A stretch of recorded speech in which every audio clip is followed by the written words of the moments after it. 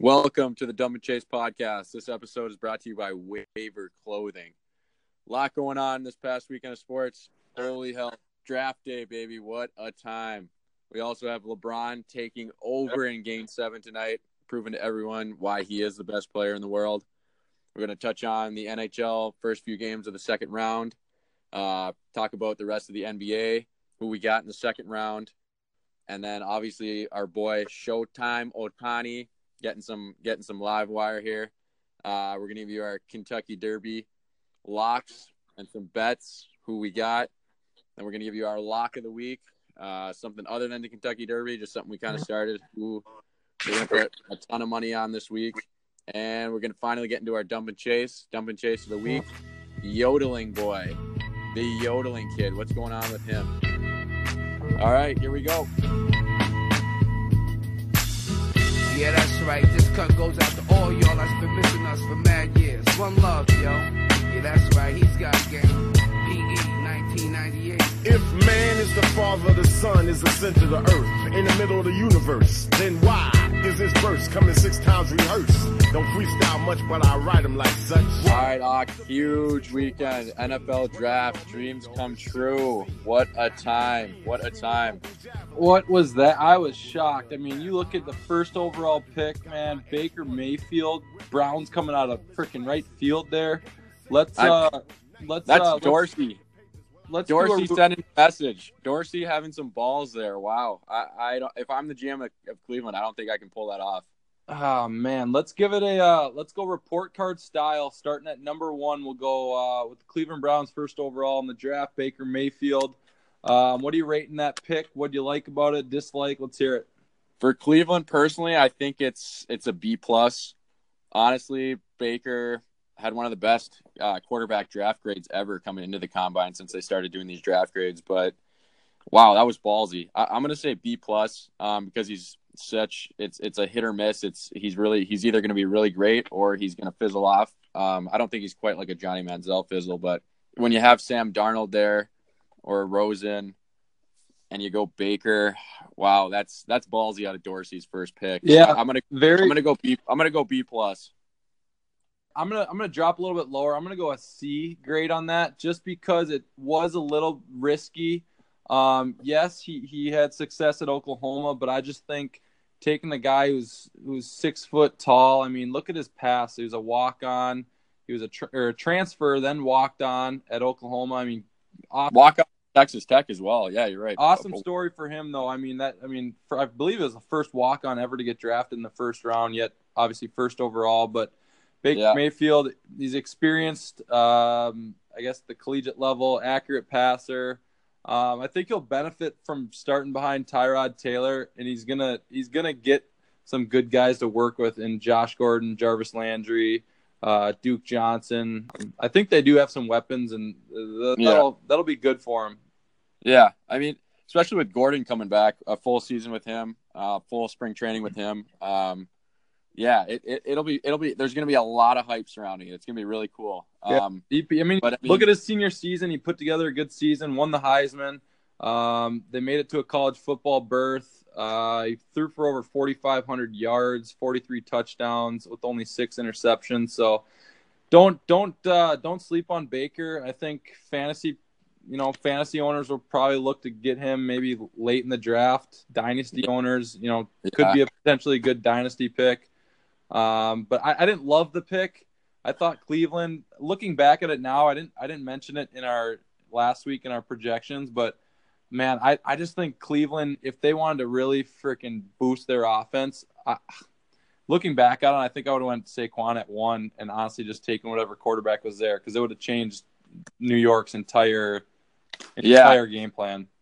Yeah, I mean, it's just, we'll get into that in a sec with the Giants pick, but I mean, a running back, it's kind of the least represented position for.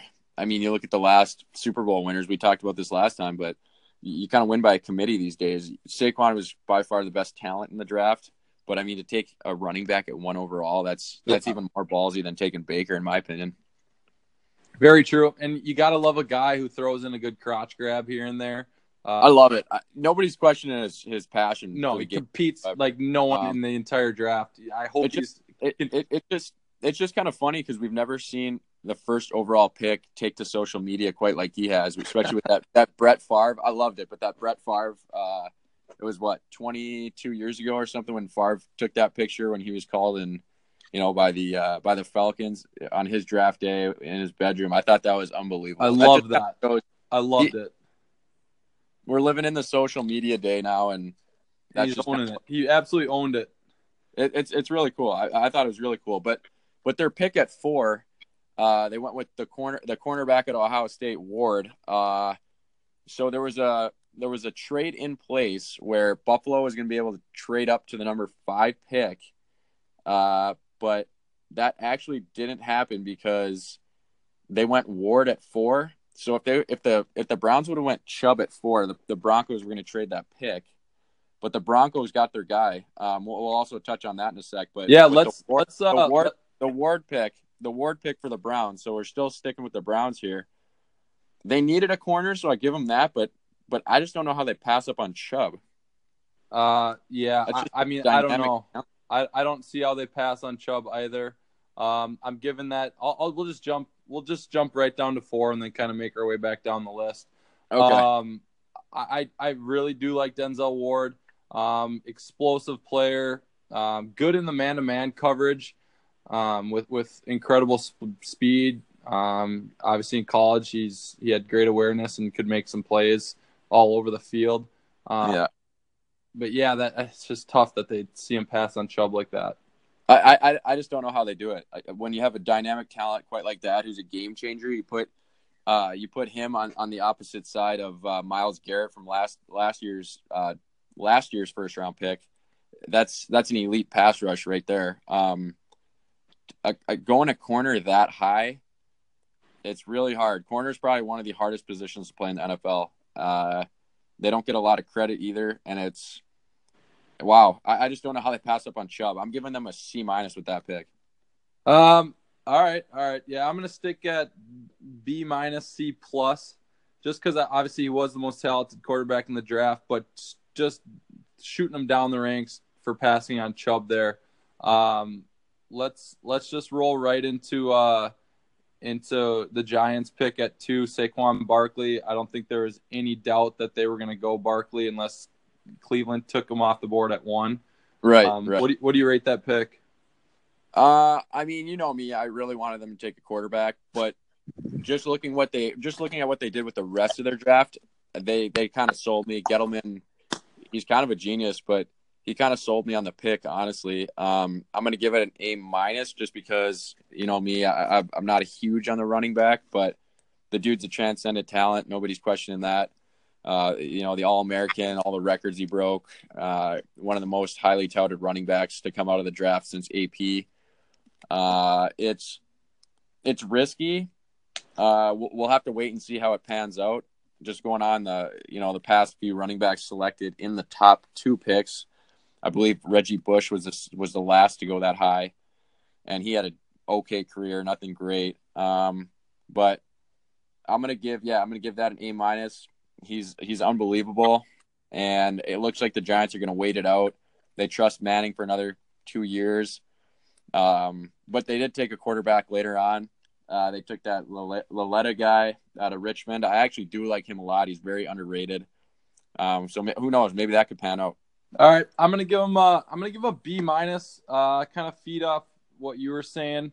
I think that his value in the position could be a little bit of a concern. I mean, obviously was the best back in the draft, but I mean, I like him. I like him as a player. I love his skills, but you can look at the depth of backs in the draft and say, okay, you got the Georgia running backs, you got Nick Chubb, you got Sonny Michel, I believe was the next back taken off the board.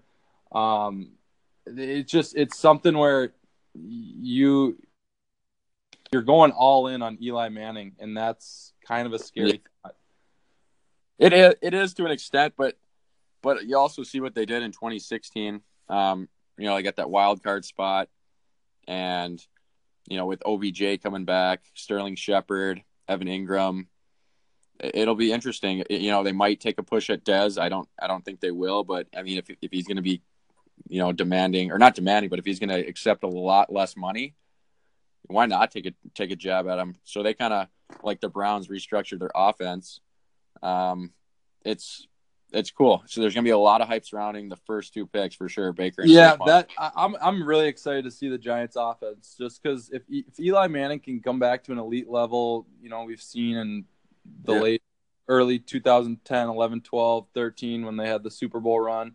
I think they can all stay healthy with OBJ coming back off his injury, like you said, Evan Ingram, Sterling Shepard, and then hopefully Barkley's going to draw maybe a linebacker or someone coming off the line that'll open up some room for their wideouts. I think that Giants offense is going to be scary and fun to watch. Yeah, for sure. Jets took Sam Darnold. I think he probably, you know me, I thought he should have went 1. I think this is the guy they really wanted. They kind of came out and said they wanted Baker. That might have been, you know, a smokescreen. And then when the Giants didn't draft Darnold, it fell right into their lap. I'm gonna give this an A. I think Sam Darnold's a really, really good talent. I think he's gonna be a good fit in the big market, New York. But it'll be interesting because they got McCown. Who knows? I know they're gonna let Darnold compete for that starting job. The kid was unbelievable 2 years ago at USC. Didn't lose a game. Last year, you know, he's got the turnover issues, you know, fumbling, interceptions, whatever. I think you can adjust a person's decision making, whereas you have a guy like Allen who's inconsistent, and if you're not consistent and accurate at the college level, I just don't know how it can translate to the NFL. But with decision making, I think honestly you can change that. You know, with Deshaun Watson, he went, you know, I think it was 14th or 12th or something to the Texans last year, but he threw a lot of interceptions at Clemson, and you know, before he got his ACL injury last season, he was lighting it up. Had only a handful of interceptions, if that. And to see what you can do with a player like that, especially if they let him, you know, stay in his college type system, which is what I'm sure they will do.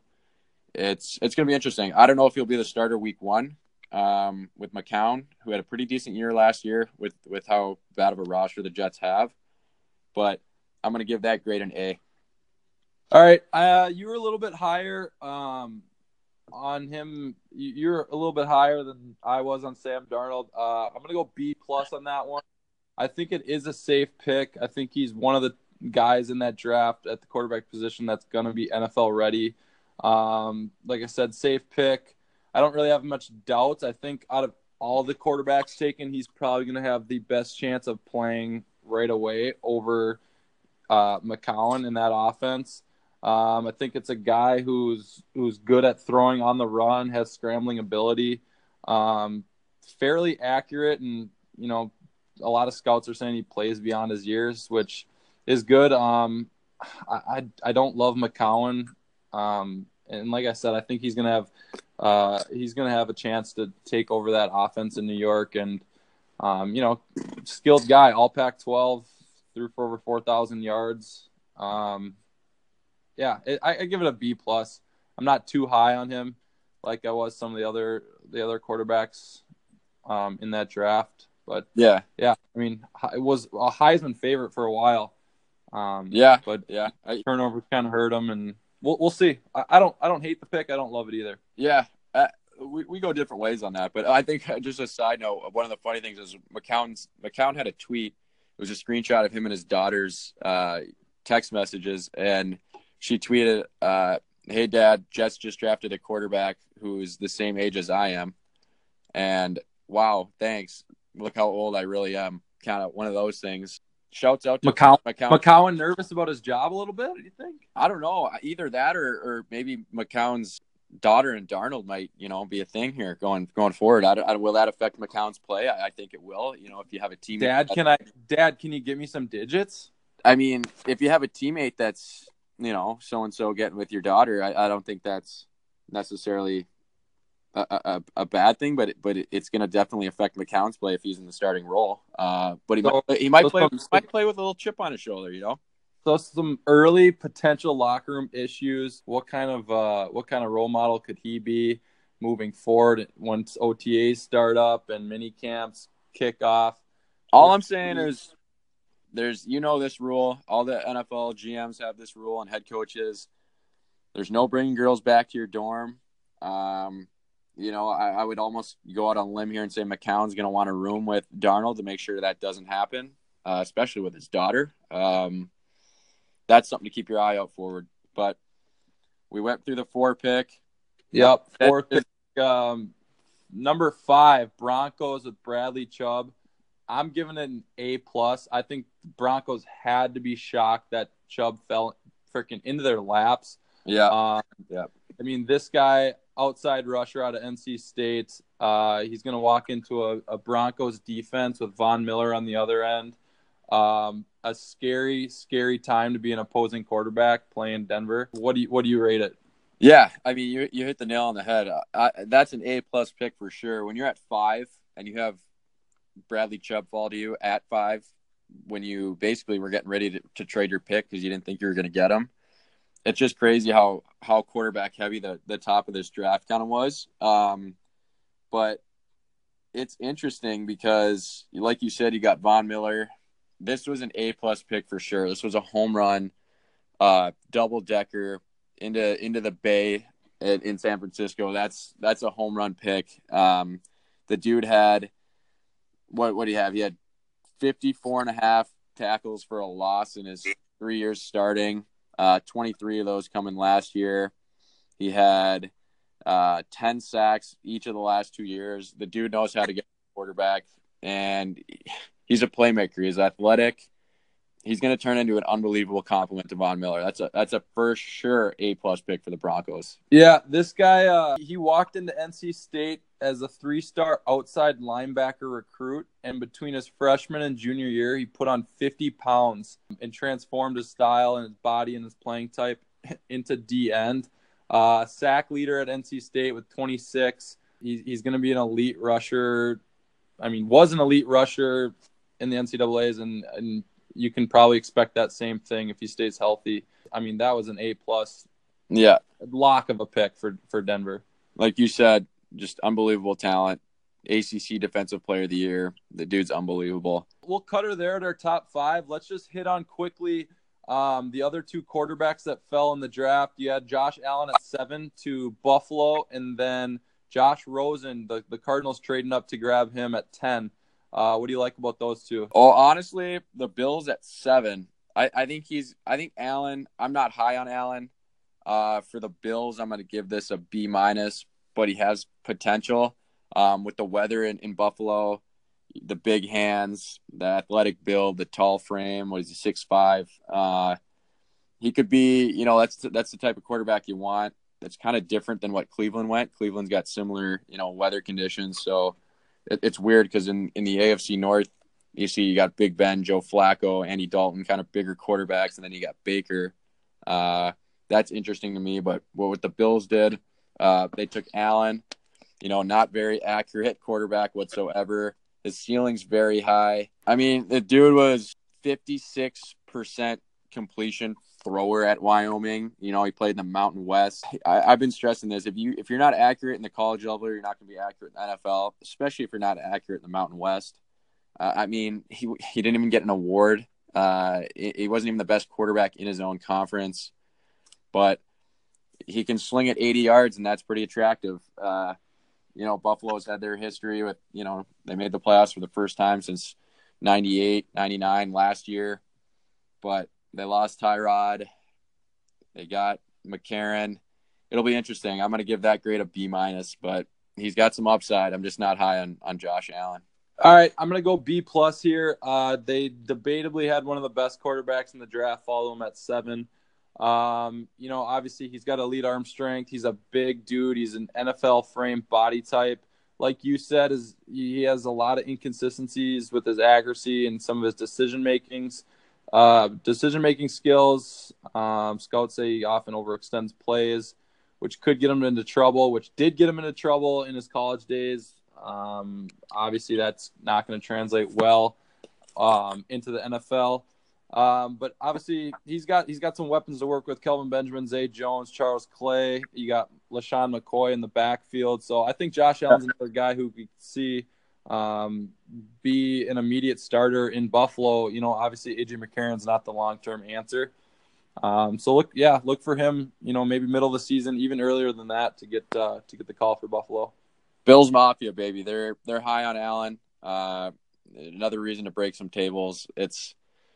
It'll be interesting. It's going to be cool to watch all these quarterbacks develop and see if they get some playing time this year. You give the Cardinals an A for trading up for your guy Rosen? 100%. I'm not going to go A+ just yet. I'm going to give that an A. I only give out those A+ to, Chubb's pretty much the guy that would have got an A+. But yeah, Rosen, I'm going to give this an A. Absolute steal for them. They started the day at 15. They didn't really have much to offer to trade up, but eventually they were able to. But me, I'm high on Josh Rosen. I just think he's the best quarterback in this draft. You thought he was going to go 1 in your predictions, hey? I didn't think he was going to go 1. I thought he was the best quarterback. I wanted the Giants to take him. I knew they wouldn't just because I don't know. They say he's too smart for everyone. He plays with an edge. He gets confrontations with his teammates, but he's just a competitive guy. I watched a couple of interviews with him over the weekend before the draft. And like you said, he's been in the spotlight longer than the other quarterbacks. I think that was an unbelievable play where he got the hot tub in his dorm room freshman year. That's one way to get some digits and get some tucks under your belt. But yeah, he absolute steal. Started the day at 15, and then he kept dropping and dropping. So they were able to trade back with Oakland and seal the deal and get Rosen. But he comes in, with Bradford in front of him. With his history of injuries and, he pretty much has gotten hurt every year he's played. Rosen's going to get some time this year. And he's going to be able to step in and succeed right away. I mean, he's got Larry Fitzgerald, J.J. Nelson. Those are some offensive weapons. And then, they have arguably the best running back in the game, David Johnson, who missed all of last year with that fractured arm. Wow, he's got some offensive weapons. And you got a guy with like Larry Fitzgerald that's a safety security blanket that you can just throw it up to and he's going to catch it. Yeah, I'm gonna go A. Yeah. As well. I'm gonna go A as well for this pick. Arizona made the smart play and trading up, obviously to get him. Guy who's said to be the most NFL ready passer. I like this move. He's a good pocket passer, good delivery. He's got a consistent spiral, good arm strength. Good mechanics. I think he's going to be a good fit for that Arizona offense. He's got good downfield ball placements. That's going to probably work well with, Hall of Famer Larry Fitzgerald. Some cockiness to him, though. Coming at the first 9, they basically 9 people he's going to make them pay. Love that. Yeah, good bloodlines, too. His dad's like a renowned doctor. I like this pick by Arizona. How about – all right, let's just touch on some surprises of the draft. Lamar Jackson was available with the very last pick. Baltimore trades up to get him. I think he's going to be really good. I think he's better than Josh Allen. He has the potential to be better than Baker Mayfield, in my opinion. That just shows you the Ravens. Joe Flacco.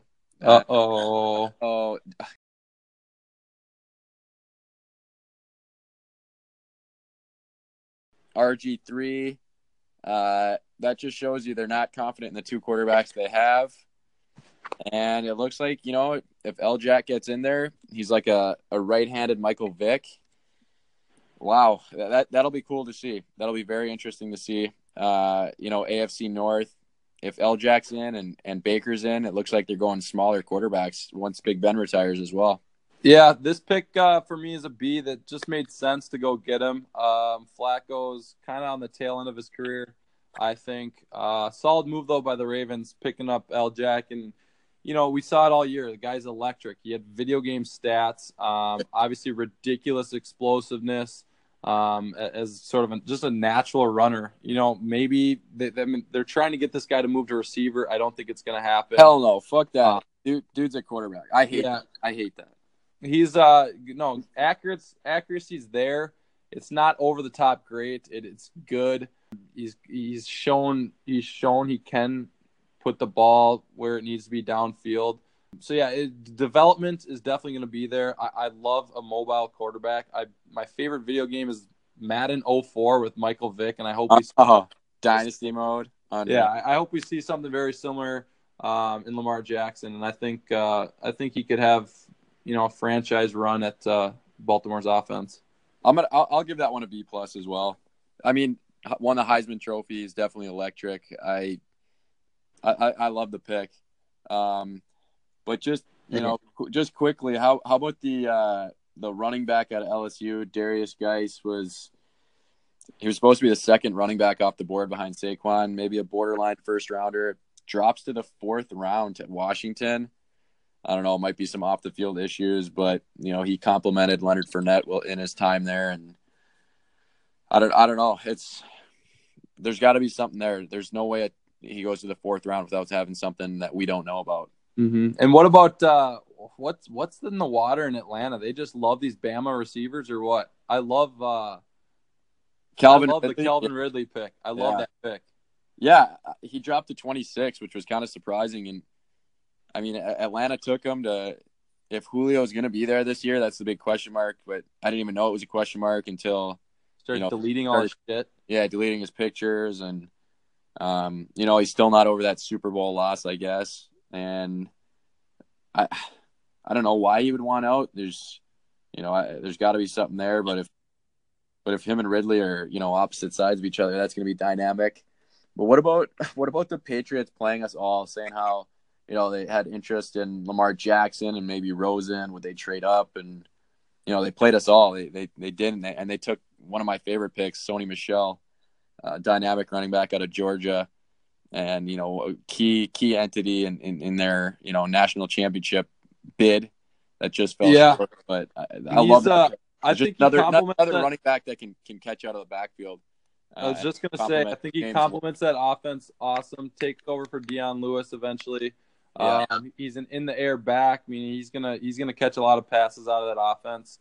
Or out of the backfield. You got Gronk. You got what's his dick still there from New Orleans on the outside? Oh yeah, Cook's got dealt to the Rams. I think overall I think he's going to fit in that offense well. If they can add some outside weapons at receiver, and Brady can stay healthy at 50 years old or where the hell he is now. I think he's 60 now. Yeah, I like that pick a lot. Just quickly, we're Vikings fans. What do you take on the Central Florida cornerback Mike Hughes first-round pick? You think he gives Trey Waynes a run for his money? Because I do. I hate Trey Waynes. I cannot stand Trey Waynes. I think the fucking liability. They picked on him all year. How about the NFC Championship game? He got fucking picked on by Torrey Smith. Torrey Smith's fucking running by him. Torrey Smith's got some serious speed though. Yeah. But still, Zimmer likes his corners, and that's a quality pick. All right, what a draft that was. It's going to be interesting. I'm looking forward to this NFL season probably more than the past, just because of the quarterbacks and the running backs that went super high, Saquon and Sony. But let's fast forward. Unbelievable performance today, Game 7. Was there any doubt LeBron wouldn't get it done? Survive and advance is the name of the game. Doesn't matter how you do it. They got it done. 45 points again. Passes Michael Jordan for the best point per game average in Game 7 history. LeBron's now 5-2 in Game 7s. But middle of the game, LeBron disappears into the tunnel. Has all of us shitting our pants. Biggest turning point of the game. 1 minute left, third quarter. LeBron goes in the locker room. I thought this was one of those, hey, I need a quick breather. Look at me. I'm running to the locker room, which I love because I love LeBron. But then he doesn't. He's nowhere to be found on the bench to start the fourth. 9:21 is remaining on the clock, and he's sitting down with a towel around his neck. And you got guys like Larry Nance Jr., Rodney Hood, Kevin Love. K-Love has been asked. George Hill is coming off injury. George Hill. Okay, George Hill. Anyways, they went on a 10-2 run, but George Hill comes back from that back injury that he sustained in Game 3. I mean, he provided a little bit of spark. He was taking it to the 10. He had 11 points tonight, which he was key in that second half. Just having another guy that can handle the ball and run. But it started well. The Cavs were up 19-9 at one point. I believe they were up 32-14 32-19 or 32-18 to start the second quarter. 11-point lead at half. But then the third quarter started. The wheels kind of fell off. Nobody was hitting shots. But, I mean, finally, he got some secondary help. I think the biggest turning point, Jake, in this whole series, Ty Lue decides he's going to go back to that starting lineup that he had. That's, that was pivotal in their last 3 championship runs where, it was J.R. Smith, Kevin Love, LeBron James, and Tristan Thompson. Tristan Thompson, who barely played all series. I don't even think he played in games 2, 3, and 5. Gets the start, and what a spark off the bench. 10 points, 15 rebounds. First, the only other Cavs player to get a double-double this series. It was unbelievable coaching by Ty Lue, and it saved their season. It literally did. But yeah, it's crazy. They got it done, though. What'd you take away? Yeah, I mean, you had LeBron sitting at the table ready to check back in, and he had his support finally step up after they've been just ass all year. You had him sitting waiting literally to check in, and then K-Love just drains a 3. And I think that kind of sparked it all for them. They increased their lead from 2 to 8, and then LeBron checked back in, and they were able to hold off. Would they win by 4? Yeah. Off there at the end, 105-101. Crazy stat here, though. I mean, the 3 games the Pacers won, they won by a combined average of 18 points. And the Cavs, 4 games that they won by an average of 3.5 points, including the Game 5 buzzer beater by LeBron. If, this series could have went 4-0 Pacers easy. It just shows you LeBron in his 15th season, how fucking good he is. And it's an unbelievable time to be a fan of the NBA and just to be able to watch this poetry in motion. I mean, Jesus, he's unbelievable. But how about the resurrection of Victor Oladipo's career? OKC was kind of buried with Westbrook. Goes to Indiana, takes him to the playoffs as a 5 seed. Dude averaged something absurd. It was like 22 points. I mean, he carried them to a game 7 himself. Did 30 points, 12 rebounds tonight. Definitely a second best player this whole series behind LeBron, and he was even close to LeBron at times. And he comes out after the loss, he comes out in the interview and he goes, "If y'all don't respect the Indiana Pacers now, I have no respect for you." Just putting them haters on blast. I mean, he's going to get the most improved player of the year. The voting happens before the season, but he just furthered his case even more. And I like Oladipo. He's good. I mean, he doesn't look like your typical stud by any means. He looks young, but he's going to be really good. And they put Indiana back on the map, that's for sure. You look for them to be back next year. But let's run through the second round quick and just with the first games kind of out of the way. What are your picks now as the second round continues? All right, the Cavs Raptors series. I'm gonna take the Cavs in 7. The Cavs have kind of had the Raps number this year. DeMar DeRozan, Kyle Lowry, they've been playing the best that we've seen in their tenure. It's going to be really hard to get out of that series, but I mean, Toronto's got their history of losing and not being able to get it done. And at the end of the day, the Cavs got LeBron, so I'm going to take the Cavs in that series in 7. I don't like how the Cavs look. I think they snuck by Indiana. LeBron's just had way too much on his shoulders. Obviously, he's done it in the past, but everything surrounding LeBron and the Cavaliers, it's leading me to think that he's going to be wearing a different jersey come 2019. And I just think that just plays into kind of the whole story behind it. They're going to be ousted here by the Raptors, and ESPN's going to be all freaking LeBron this, LeBron that for the next month, 2 months. You think we get the decision number 2 this summer? Yeah, and it's going to make me sick. I won't watch SportsCenter for a good month because it's just going to be strictly LeBron. I love it. I'm going to watch it every day, every minute. Golden State Warriors, New Orleans. There was a shellacking game 1. Golden State doesn't even need Curry. It shows. Draymond, triple-double. They're back to their old tricks. I hate to see it, but they were my finals pick at the start of the playoffs. Looks like they're still going to continue that. If Anthony Davis, Drew Holiday, and Rondo can get their shit together, and steal game 2. They've got a shot, but I'm taking Golden State in 5 in this series. There's too much offensive firepower with Clay and Durant. They play a really good defense too. It's going to be tough. I'll take Golden State in 5. It's really hard to pick against them, and I don't know if New Orleans can win more than a game in this series, to be honest. Yeah, we were pretty high on New Orleans coming off AD. We were sucking his dick a little bit, but after that first game, a 123-101 finish, you're right. They don't even need Steph Curry, and when Steph comes back, it's just going to add another element. I think this one goes 5. I'll give New Orleans 1 game in that series, but I think Golden State's just going to run through them.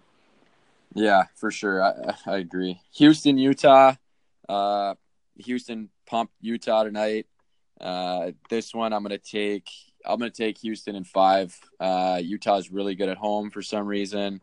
You got Mitt Romney chirping, and when he's at games, if he can get his voice in there and stay out of the political sphere and cheer on those Utah Jazz, they might be able to steal one against this firepower offense with Harden and Paul and Capella and Gordon.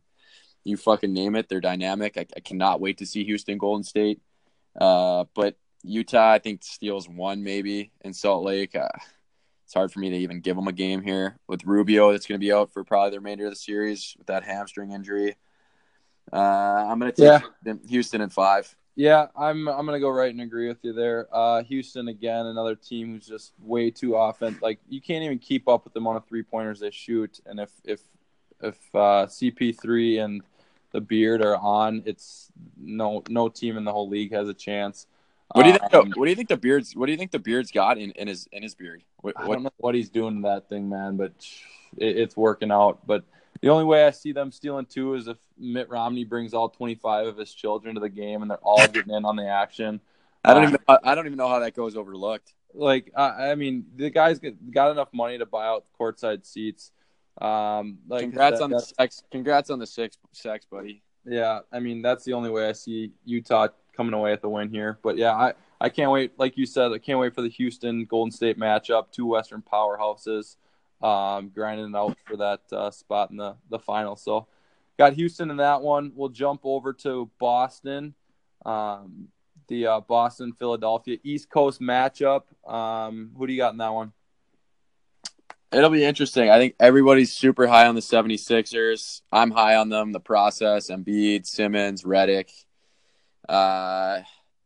It's this one I got going 7. I think a lot of people probably have the 76ers in 5 or 6, but I got this one going 7. And I'm going bold here, but I'm taking the Celtics. I really am. It just shows you how good they are with, Rozier, Tatum, Brown. Horford's chipping in there. He's a veteran leader. Brad Stevens, they're the better coached team. I'm taking the upset bid in 7. There's 3.5-point dogs at home tomorrow night, but there's gonna be so much hype surrounding the 76ers. The Heat were not a very good team.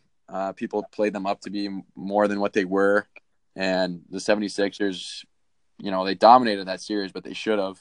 But, even without Kyrie and Gordon Hayward, I got Celtics in 7. That's my upset bid of the second round.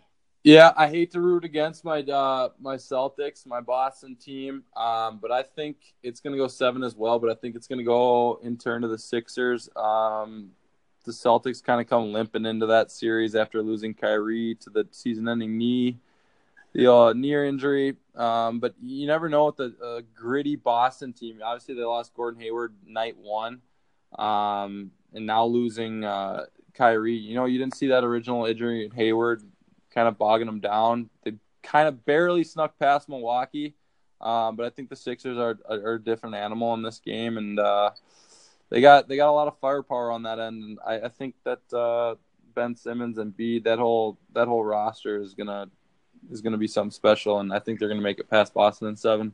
Yeah, it's gonna be the best series of the first round. For sure. Trust the process. I love it. That one's I'm gonna keep my eye on that series for sure. All right, let's swap over to the NHL. Second round's underway. We have Nashville and Winnipeg, Tampa Bay and Boston, the Capitals, Penguins, and then San Jose and Vegas Golden Knights. What do you see in those 4 games or those 4 series? Yeah, Vegas shit pumped San Jose game 1.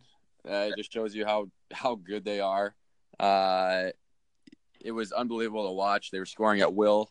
Pretty much had their way with them. And then game 2, controversial overtime call. At first, I didn't think it was.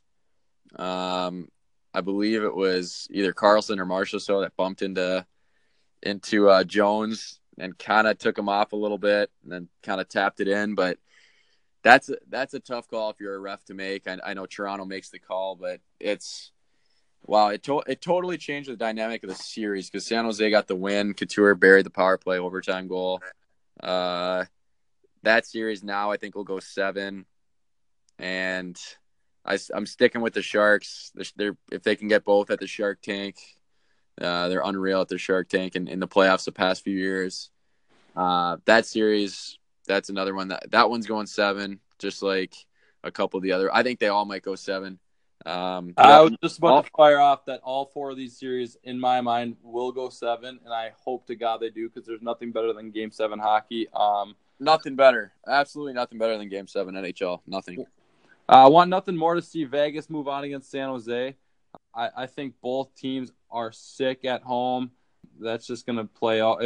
Hopefully Vegas can steal one in San Jose's barn, but staying in the West, Predators versus the Jets, I think this one, like I said, all of them are going to go 7. I think they're going to go 7 this game. They're starting to get chippy. They're starting to get physical. We had an OT thriller the other night in Nashville. This is another great series. Defensive battles. Both have offensive weapons that are just a threat on both ends of the ice. Yeah. The difference maker so far has been Hellbuck. Jesus. Game 1, Rene gets pulled. So he lets in 4 goals on 16 shots. Nashville was just fucking toying with him the whole game. They outshot him 48-19. It was absurd. And the Winnipeg scored. Tanev got the game going the first night. It was their second shot of the period. They ended up winning 4-1, 4 goals on 19 shots, just got totally dominated. But I mean, the Preds were lucky to even come away with a win tonight. They blew the 4-3 lead with I don't know how much was left. I think like a minute 5 left. The extra attacker Scheifele buried one. But it just seemed like Nashville would score, Winnipeg would respond. Nashville would score, Winnipeg would respond. It was just kind of one of those games. And then Fiala nets the double OT winner. This series is unbelievable. It's going to be – I'd take the over every single game on goals for. Pekka Rinne is definitely not going to play like he did this first 2 games. He's going to be back to his Vezina. He's going to win the Vezina, but he'll be back to himself, games 3 and 4 in Winnipeg. Winnipeg's undefeated at home this playoffs. They're actually really fucking good. Their offense is probably the best offensive top 6 in the NHL. And if the Predators are going to need to cling to life here to steal one in Winnipeg, if they don't, this one could be over quicker than we think. But like we said, I would love to see this one go 7. MTS Center is going to be fucking rocking this Wednesday. It's going to be unbelievable. Jump into the East, Pittsburgh and Washington. A little bit of controversy in this one. Penguins down 3-1. Hornqvist notched one in there on a play where Holtby got hurt. Clearly, after video review, it crossed the goal line. I don't know how they overturned that one. But yeah, Pittsburgh team without Malkin falls and drops one to Washington. What was your opinion on that play?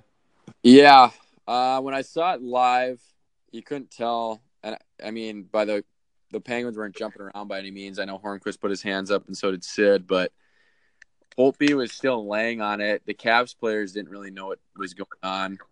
The ref didn't even make a call. He didn't make a no goal or a signal for a goal call. It was weird. And then when you saw the replay, honestly, the replay you couldn't see anything. Somebody covered up the inside camera, Holtby's pad, and then his paddle kind of gave away the top angle view. And then when you NBC it, when you zoom in on that little fucking rigged out thing they got, It looks like it might be a cross. It looks like there might be some white there. It could have been snow. There's undoubtedly crossed the goal line. No, I don't know. I wouldn't say no doubt, because we've had those before. And if you don't know, and if you're not 100% sure, you can't call it a goal.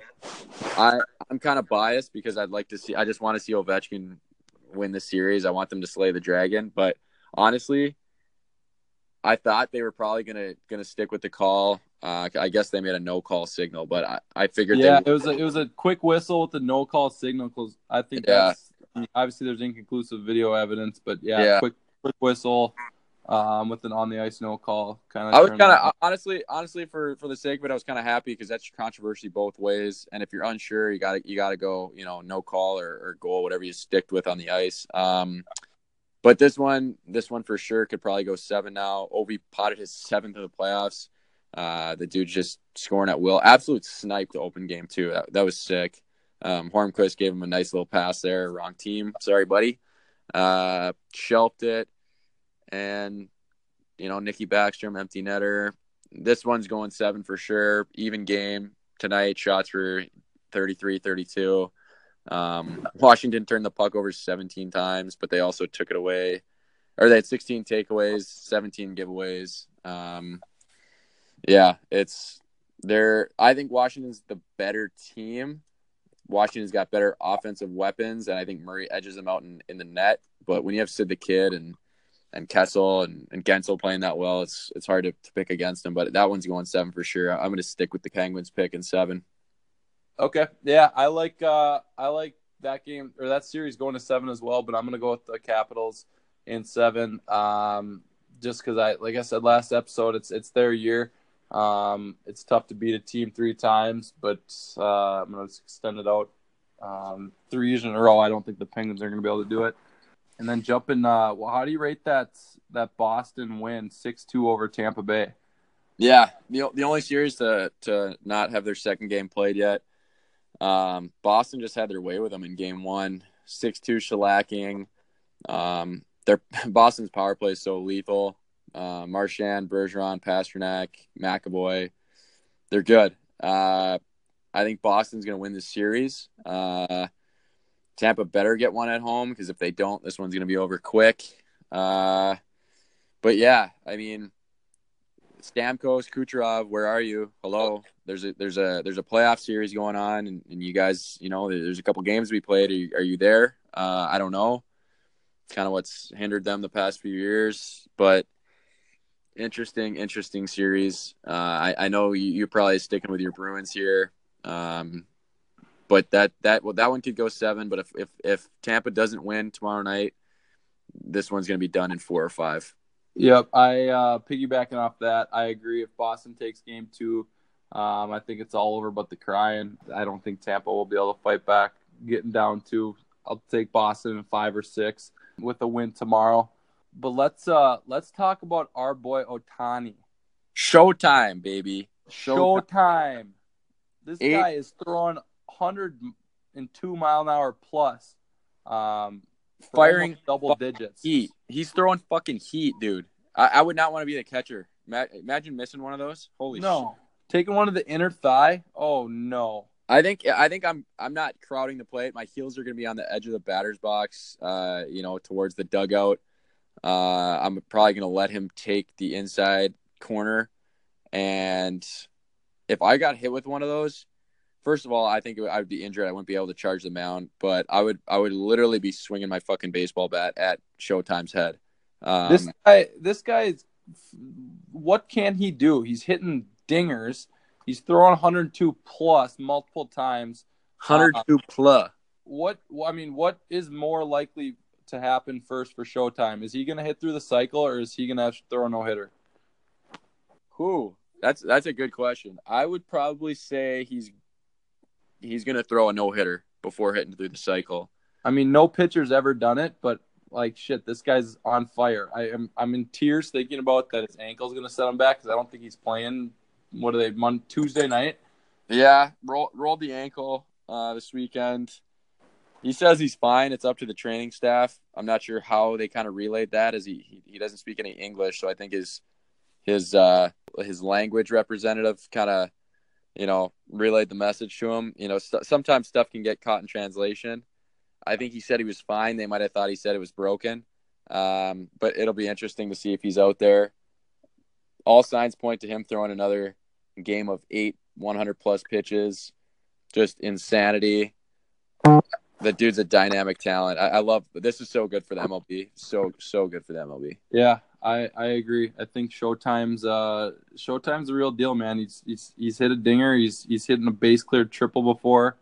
So who knows? Who knows if he can get her done? Do you think he's – I haven't been able to tell. He definitely doesn't have any Nick Swisher bombs in his lip, but do you think he's a snus guy? Do you think he's a red man guy? I couldn't tell, but there was something poking out of that lip. This is a snussing podcast. He's a foreigner. I don't think he's quite hooked on the Grizz, the Cope, the Kodiak snacks. I would have to say he's chewing it. I think he's chewing the red man. I think Mike Trout's got him on the bubblegum wrapping red man game. I think he puts it in the microwave with a little bit of honey and big red gum, and he melts it up and he puts it in there for a little treat. I could see him going Pop Bunk Snooey too. I don't know. This guy's a wild card.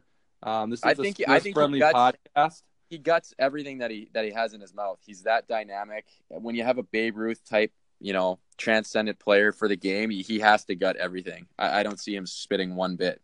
I completely agree with that. I think the TV broadcasts need to focus and dial back in a little bit more on Showtime.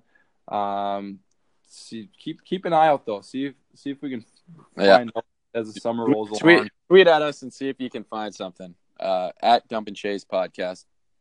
May 5th coming up. It's not only Cinco de Mayo, but we will have the 144th Running for the Roses down in Kentucky, the Kentucky Derby, this upcoming weekend. Right. We got the early favorites in Magnum Moon. We also are looking at a favorited to 4-1 Justify. I'm sorry, 2-1 favorite is Justify. Magnum Moon at 4-1. 11 horses are also getting under 21 Derby odds or better. Early look, what horse do you like in this one, Evie? It's hard to pick against Justify, the 2-1 favorite. He's got a historic past of winning his races. This Mendelssohn 9-2 is the third favorite horse. He's got some get up in him. He's a purebred. He's got a long stride. He's kind of like a young Mind That Bird. He's a young Mind That Bird, but he's also a cross between American Pharoah and Big Brown. And no, I was gonna go a little bit of Nazem Kadri. They're smooth on the track, and I think he could get it done. But I would say my dark horse would be My Boy Jack, 16-1 odds. He's got 2 wins in his last 3 races. He's a little bit undersized, but I think that, benefits him out of the gate. He's quick. He's known for his quick starts. Sometimes he goes offside. Yeah, but we all do. It's horse racing. I'm going to be absolutely fucking blackout drunk. I'm probably honestly going to be wearing a man romper.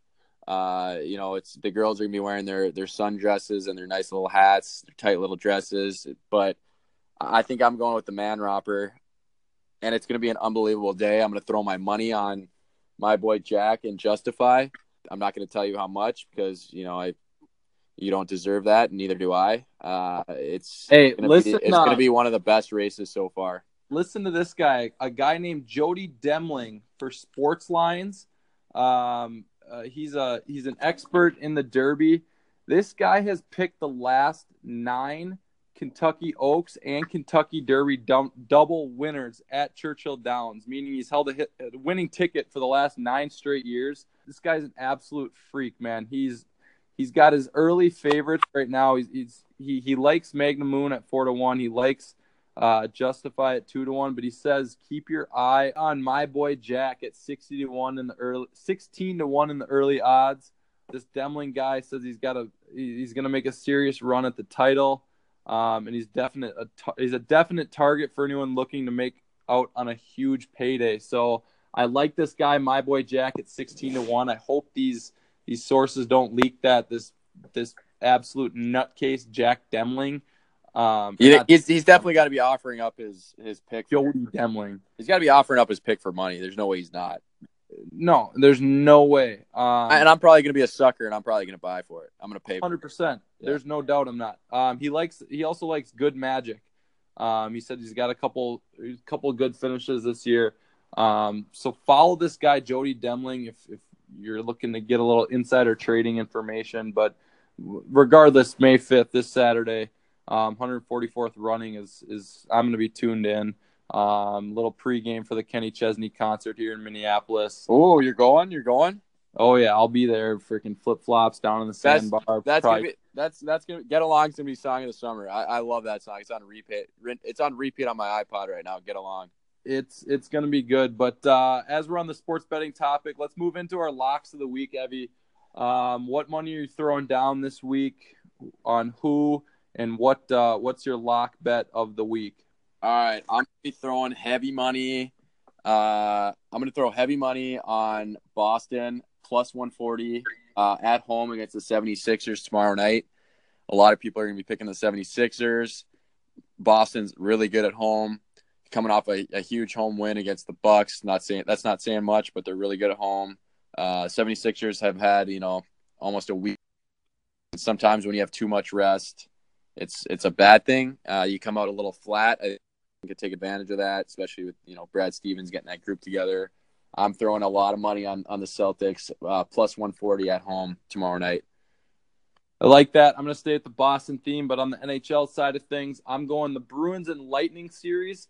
The over-under is set at 6 goals right now. Game 1 was an 8-goal total. If you look at Tampa's last series, they were, I believe, 3 of the 4 first games were over 7 goals in themselves, with New Jersey taking like a 4 or 5 goal game. So I think it's 2 high-scoring teams. And I think it's a lock pick at 6 over 6 goals. I like in that. The Bruins Lightning series. I like that. That's a little underrated one right there for you. For you gambling. Not a lot of guys like the over under. For you gambling gurus. I think you live and die. Like it's been. PMT loves it, and Big Cat, all those other guys. But they're totally right. When you live and die by the over under, you got to bet the over. Betting the under is just you're just rooting for not a fun game. You're rooting for a shitty game. Yeah, wants that. If I'm putting my money down, it better be a blowout. I did something really stupid. I took a game the other night and had to finish in overtime, or had to finish in regulation, and I don't know what the fuck I was doing. I was just lighting my money on fire. Fuck me. I'm an addict. I'll admit it. I'm an addict, and I don't know how to stop. And you win some, you lose some, you lose more than you win, and you get back up the next day, and you get your bookie on the line, and you say, "What the fuck am I locking in today?" He'll say something. He'll spit you some garbage. You'll try to talk yourself out of it, yet you end up doubling down. It's a fucking mind game, and I love it. I love it. It's a love-hate, but it's more of a love, and it's more of a hate. I'm addicted, Jake. I don't know what to tell you. All right, Evie. Dump and chase of the week. We got this farm kid out of who knows where out of the South. 11-year-old Mason Ramsey. The Bama kid. The yodeling kid, a.k.a. Walmart's finest, a.k.a. Coachella, Grand Ole Opry, Ellen DeGeneres show. Get this guy out of here. I'm so fucking sick of this yodeling. I was at a party this weekend. The yodeling remix came on, and these people were going nuts. These fucking millennials. I think it's hot garbage. The kid's going fucking mainstream now. I think he's got himself a girl. Can the kid sing a little bit? Yeah, he can. I'd prefer the little yodelings. I'd like to see him maybe more towards the Home Depot, trying to attract that lumber crowd. I think he might be getting some 2x4s, to the lip if that's where he goes, but I would love to see it. This thing blew up for no reason. No reason. These damn videos, these kids are making so much money off of this shit. Makes me sick. Mason Ramsey, I am out on you, man. Dump and chase and get the fuck out of here. This guy's and we are chasing. This guy's 11 years old. Okay, at 11 years old, I'm playing Pokemon video games. I'm deciding what game on the Game Boy fucking Color I'm going to go buy next downtown. And this guy's singing. His lyrics are, it's pretty great playing on stage. There's not an empty seat in the place, but girl, ever since I met you, I got a whole new perspective. If I'm going to be famous for something, I want to be famous for loving you. Mason Ramsey, bullshit. You don't have a girl. That's bullshit. At 11, I was running around with my boys, chasing some tail, but was I in love? Hell no. You know, I probably didn't get my first pube till I was 19. I just don't see that kid being in love. You know, but when I'm 11, I'm definitely not singing. If I'm in Walmart, you know, I'm climbing that big ball little holder and I'm jumping in it and breaking shit. I'm not sitting there with a bow tie and a button up and cowboy boots and singing this. Oh, it's hot garbage. I can't believe it. We're dumping, we're chasing, we're getting reinforcements, running them through the end boards for a 5 in a game. This podcast has officially dropped that Ramsey kid, and I don't know. Kid's making probably more money than we are, and it's absurd. Yeah, kudos to making the money, making the big stage, but Mason Ramsey, I am out on you, my man. We are all out. We are all out on you, buddy. That wraps up our episode today. You know, next lot going on this coming week. We'll recap NHL, NBA second rounds, talk about the unbelievable 144th running of the Kentucky Derby. Where we're at, what we're throwing on, what we threw on. It's going to be fun. A lot more to come, and we're out. In the place. But girl, ever since I met you, I got a whole new perspective. If I'm gonna